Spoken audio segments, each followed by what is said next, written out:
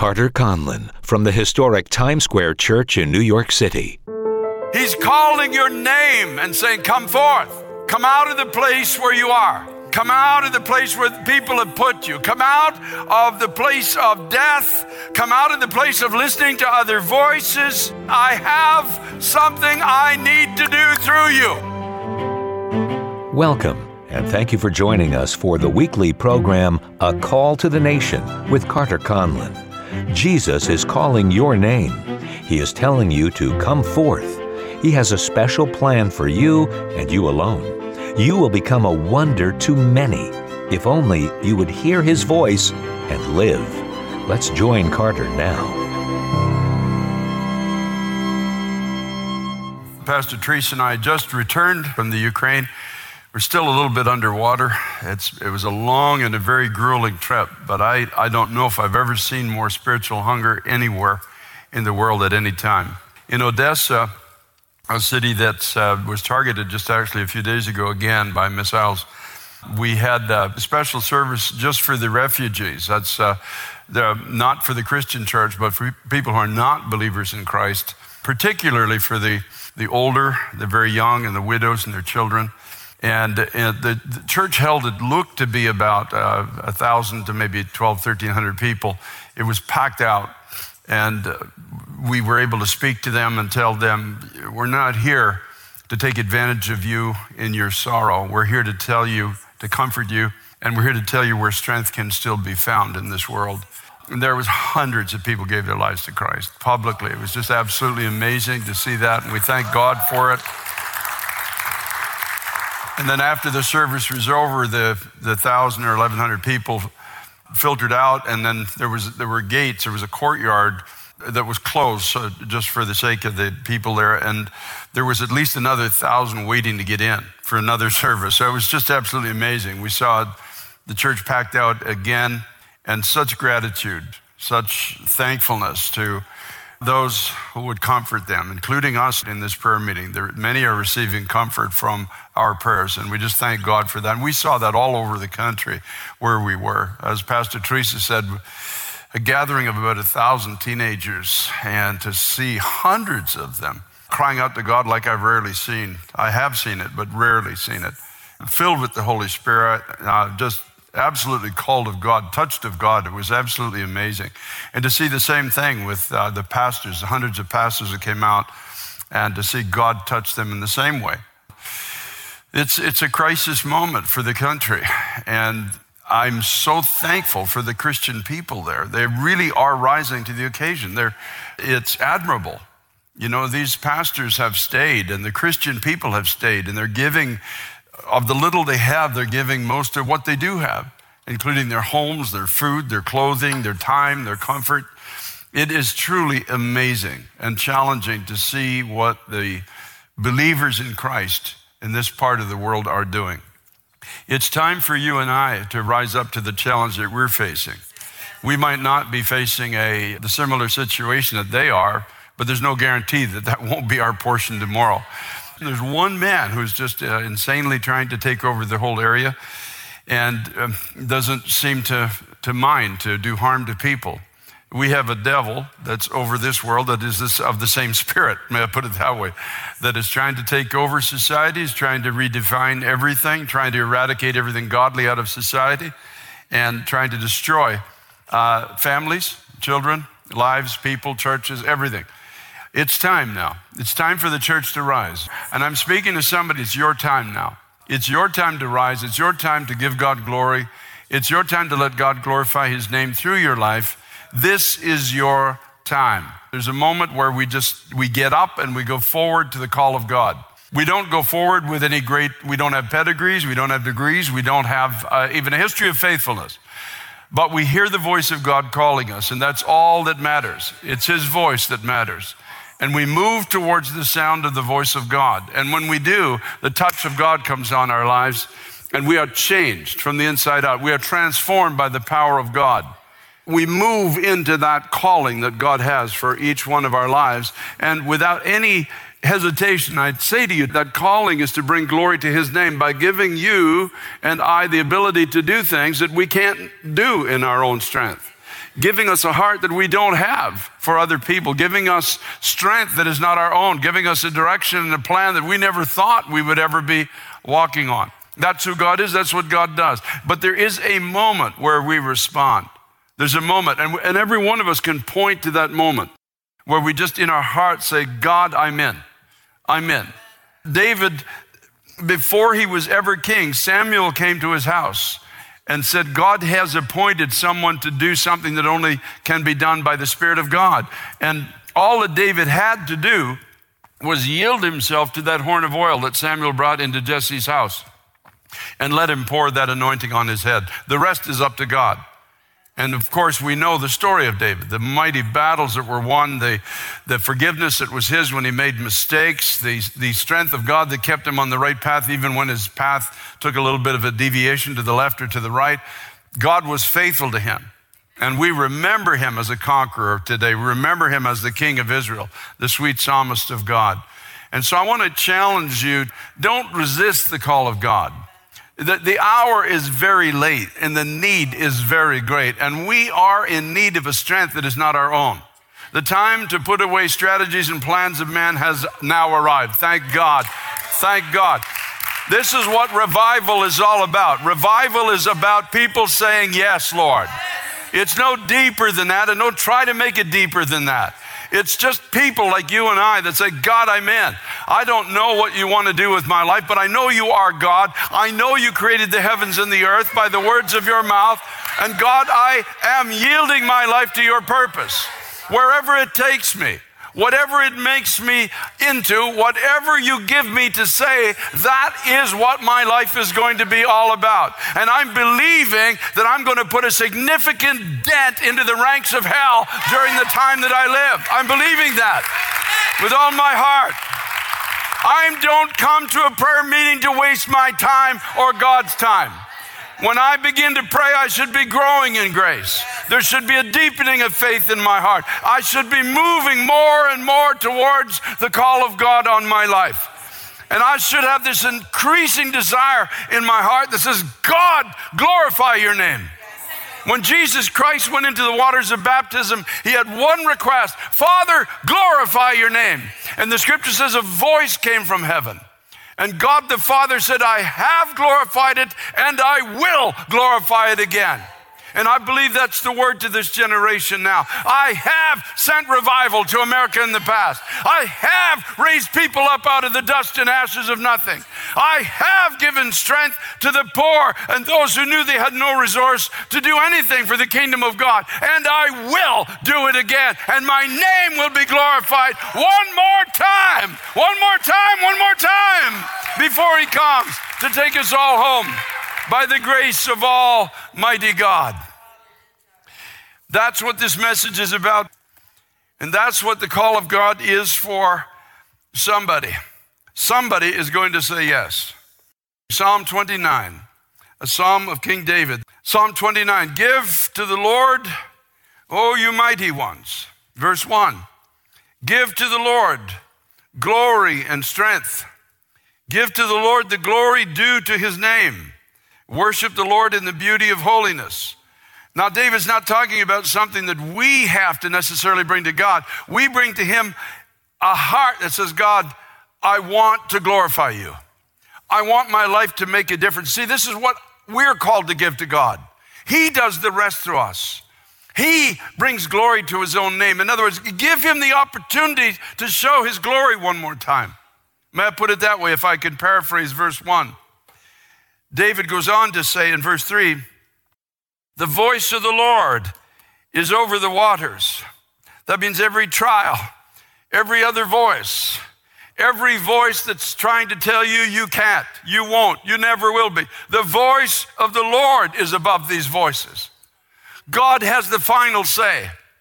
God has the final word. It's his voice that matters. The God of glory thunders. The Lord is over many waters. The voice of the Lord is powerful. The voice of the Lord is full of majesty. That means royalty. That means of capability, of the ability to do things that only can be done by God himself. The voice of the Lord breaks the cedars, and the cedars represent those entrenched, long-standing places in our lives. The voice of the Lord breaks addiction. The voice of the Lord breaks depression. The voice of the Lord brings us out of weakness and into strength. The voice of the Lord opens prison doors and sets the prisoner free. The voice of the Lord heals us of wounds that might be so deep that only God himself can heal them. The voice of the Lord gives sight when we can't see a way forward. The voice of the Lord gives strength to believe that all things are possible through Jesus Christ. Yea, the Lord splinters the cedars of Lebanon, all of these obstacles that are in the way. He makes them skip like a calf, Lebanon and Sirion like a young wild ox. The voice of the Lord divides the flames of fire. That means trials, impossible places that we have to go through, things that we think we'll never be able to get through in our own strength. The voice of the Lord shakes the wilderness. Hallelujah to the Lamb of God. Those dry places, those seasons and times when we wonder what life is even all about, and when we just don't seem to see the reason for where we are, then God's voice comes and just shakes the power of that place to bring us into despair. The voice of the Lord, verse 9, makes the deer give birth and strips the forest bare. And in his temple, everyone says glory. Hallelujah. You know, when you don't know what to say, just say glory. Glory, glory, glory to God. Glory. Everyone in his temple says glory. Glory, glory. In other words, only God could have done this in my life. Only God could have made me into what I am. Only God could be giving me the song I'm singing. Only God could be taking me where I'm going. Glory to the name of Jesus.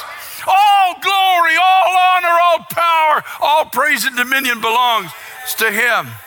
The Lord sits enthroned at the flood. The Lord sits as king forever. And we're seeing today the enemy coming in like a flood.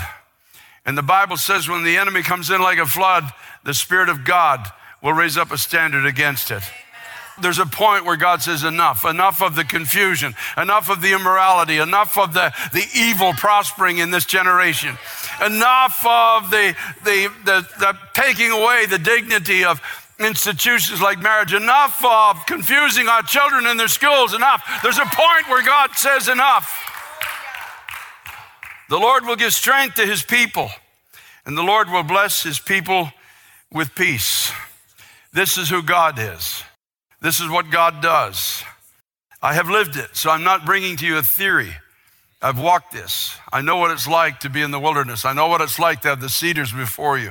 I know what it's like to be wondering what the future is going to hold. I know what it's like to live in despair. I know what it's like to be wounded in heart. It's not a theory with me. I have lived this, and it is an incredible way to live in Christ. In John chapter 11, I'm going to finish with this. It was an impossible situation. The man was dead. And you don't get any more impossible than dead, right? I mean, when you're dead, it's an impossible place. I mean, not only are you dead, everyone around you is dead. Like you're not going anywhere in this place. And there are other voices in John chapter 11, just like we read about in Psalm 29. Remember, the Lord's voice is above the other voices. And the other voices are saying, so sad, too bad, wish God had been here, it's all over, it's not going to happen, 4 days in the grave, stinks by now, and all these other things. If Lazarus could hear them, that would be an awful thing to be hearing about yourself. So there are other voices, but the voice of the Lord is stronger than this. Lazarus is in an entrenched place. Not only is he dead, everyone around him is dead. Nobody is going anywhere in the cemetery. I'll tell you that right now. You go visit the local cemetery and you go 10 years from now, go visit again, and everybody is still in the same spot. Nobody has moved. Their names are still written on a piece of stone, and they're still there. And so this is an entrenched place. This is the cedars that David talks about in Psalm 29. This is the impossible forest that nothing can be moved. It's an impossible place that Lazarus is in. There is nothing humanly possible that can be done for him in this place. He is there, he is without life. And there are many obstacles, including a stone that probably weighed about 10 tons blocking his way out. And I don't know how somebody's feeling online. Maybe that's you. Maybe you're Voices all around you are telling you there's no hope for you. Maybe voices that are family members or former friends, and maybe it's just voices inside your own head that's telling you it's all over. You're in an entrenched place. Not only are you dead, all your friends are dead. It's an impossible place. There's no life there. And there are so many obstacles, so many reasons that you've been told why you will never live again, that you'll never have a future, you'll never have a hope. And people are even so bold to suggest that maybe you stink in one way or another, that you're never going to amount to anything.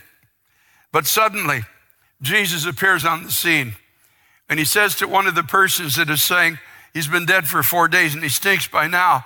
And he said, did I not tell you that if you would believe, you would see the glory of God? What does everybody say in his temple? Glory. You would see God do what only God could do. Did I not tell you if you would believe, you would see the glory? Did I not tell you that if you would believe, you would see the glory? If Jesus Christ himself were standing in this pulpit, he would be saying the same thing. Did I not tell you that if you would believe, you would see the glory? You would see God do what only God can do. There would be something of God come into your life that would become a testimony to everyone around you of the reality that he lives. He lives, he moves, he's willing to take us in our weakness and become our strength. And then they took away the stone. And Jesus lifted up his eyes and said, Father, I thank you that you've heard me. And I know that you always hear me, but because of the people who are standing by, I said this, that they may believe that you have sent me. And when he had said these things, he cried with a loud voice, Lazarus, come forth. And I believe this is what God's doing in this generation. He's calling people by name now. By name, and he's saying, I don't know what your name is, Jack. I don't know what your name is. He's calling your name and saying, come forth. Come out of the place where you are. Come out of the place where people have put you. Come out of the place of death. Come out of the place of listening to other voices. Come out of this place of impossibility. I have something I need to do through you. I'm going to raise you from this place of death. I'm going to give you life, and you are going to become a wonder to many, and you're going to shout glory in the temple of God. Glory, glory, glory, glory, glory to God. Glory to God. Hallelujah to the Lamb of God. Now it's interesting, and I've said it probably 100 times over the course of my preaching, that only a dead man could hear his voice. Nobody else is listening. Nobody else believes that anything could be done. But suddenly the dead man hears him. Isn't that amazing? You know, if you're dead, you're actually ahead of those that are still alive, standing in the graveyard. You know, when you're in a place where you know only God could do this, and you're suddenly hearing his voice. Now, he can't add much to the picture. You understand? He's all wrapped up. When they buried somebody back then, they kind of wound them up with these cloths and stuck all kinds of spices on them. So he's not in a position to really add much to this equation. I think just his feet are out. He probably had to come out something like this. But he did. That was his part. Then the next thing Jesus says is loose him and let him go. And let him go. It's not just loose him, let him go. In other words, he's going somewhere, so get the bandages off, get the grave clothes off of this guy, and let him go. Hallelujah. Let him go. Let him go. The next time we see Lazarus, he's sitting at the table with Jesus, and the scripture says people are coming to that table, not because of Jesus, but because of Lazarus. It's amazing. Jesus is there, but it's this man who is raised from the dead that is drawing them to the place where Jesus is. That's your part. God will raise you up and draw others to where Jesus is because of what he has done in your life. Hallelujah. That's the gospel of Jesus Christ. As Pastor Teresa quite often says, the gospel we preach is about dead men living. Thank God. Thank God. And God is calling somebody by name because you're needed. There's a testimony that's needed of God's glory again. We've had enough theories about God. I'm done with the theories. I don't know about you, but I'm done with the theories. We need to know that he really does live, that he does have power, that he can raise people out of the grave, that he does have a plan and a purpose for every life, that he can break the chains of addiction, that he can open the prison doors, that he can heal the bruised in heart, that he can give us sight and strength that is not our own, it's God's, that he can give us giftings of the Holy Spirit and abilities to do things that we could never do in our own strength. But in order for this to happen in your life, you've got to get up and get out of the grave. That's your part. Get up and get out. Just get up and get out. I don't know, maybe you're laying on your bed and listening to this. Get up and get out. Maybe you're in your car. Just symbolically get up and get out of your car. Do something. Move towards the voice of God. Hallelujah, hallelujah. Hallelujah. Hallelujah. It's too late for just religion. It's too late for just games. There are people out there that need the testimony of God in your life. They need to hear you shouting glory in the house of God. They need to hear you giving praise to God for what he has done in your life. It's time. It's time to hear his voice and live. Hallelujah. It's time. It's time. Folks, listen to me. America is in trouble. We're in huge trouble. I don't know if we have another 10 years. I don't know as a nation how much time we have. We're in deep, deep trouble. We are offending a holy God now. We've moved into the fields of the fatherless, and he himself said, don't do that, because if you do, I will rise up and contend for them. And one of the ways that God will contend by his grace before his judgment is that he will raise up a people that will display his glory once again. There'll be no more argument about the reality of God. Who's going to argue with Lazarus? Hallelujah. When Lazarus says, hey, man, I was dead. Hallelujah. How do you argue theology with a man like that? I was D-E-A-D, dead, in the grave. And here I am by the grace of Almighty God. Who's going to argue with that? Come on now. Come on now. That's what we need again in this generation. We need dead people to live. We need weak people to stand in the strength of God. The foolish to be speaking with a wisdom that God only can give. That's revival, folks. That's what revival is. Revival is the people of God respond one more time. And I've got a story because I was dead, you see. And God raised me in his mercy. I was a man full of selfishness and hate and told I would never amount to anything. And one day I heard his voice. It's that simple.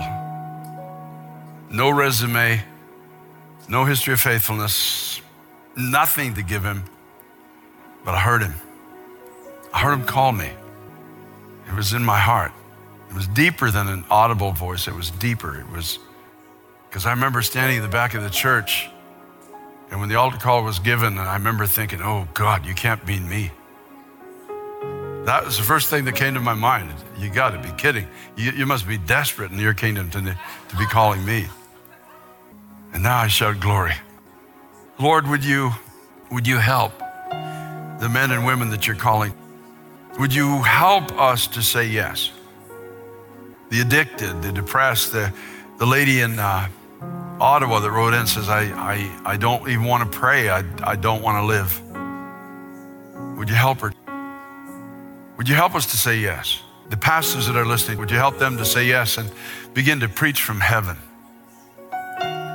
God, the children, the teenagers. Lord, it's time for the church to rise now.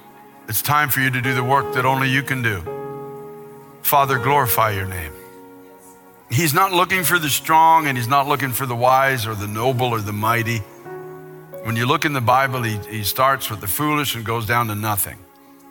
I'm looking for the foolish, I'm looking for the weak, I'm looking for the despised, I'm looking for those that are nothing, that I may bring glory to my name again. So if you're in that category, you qualify. That was me. To bring glory to his name one more time.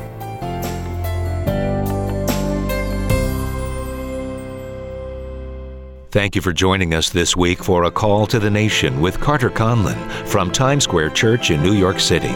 For more information, log on to tsc.nyc. That's tsc.nyc. You can count on a powerful message each week on A Call to the Nation with Carter Conlon.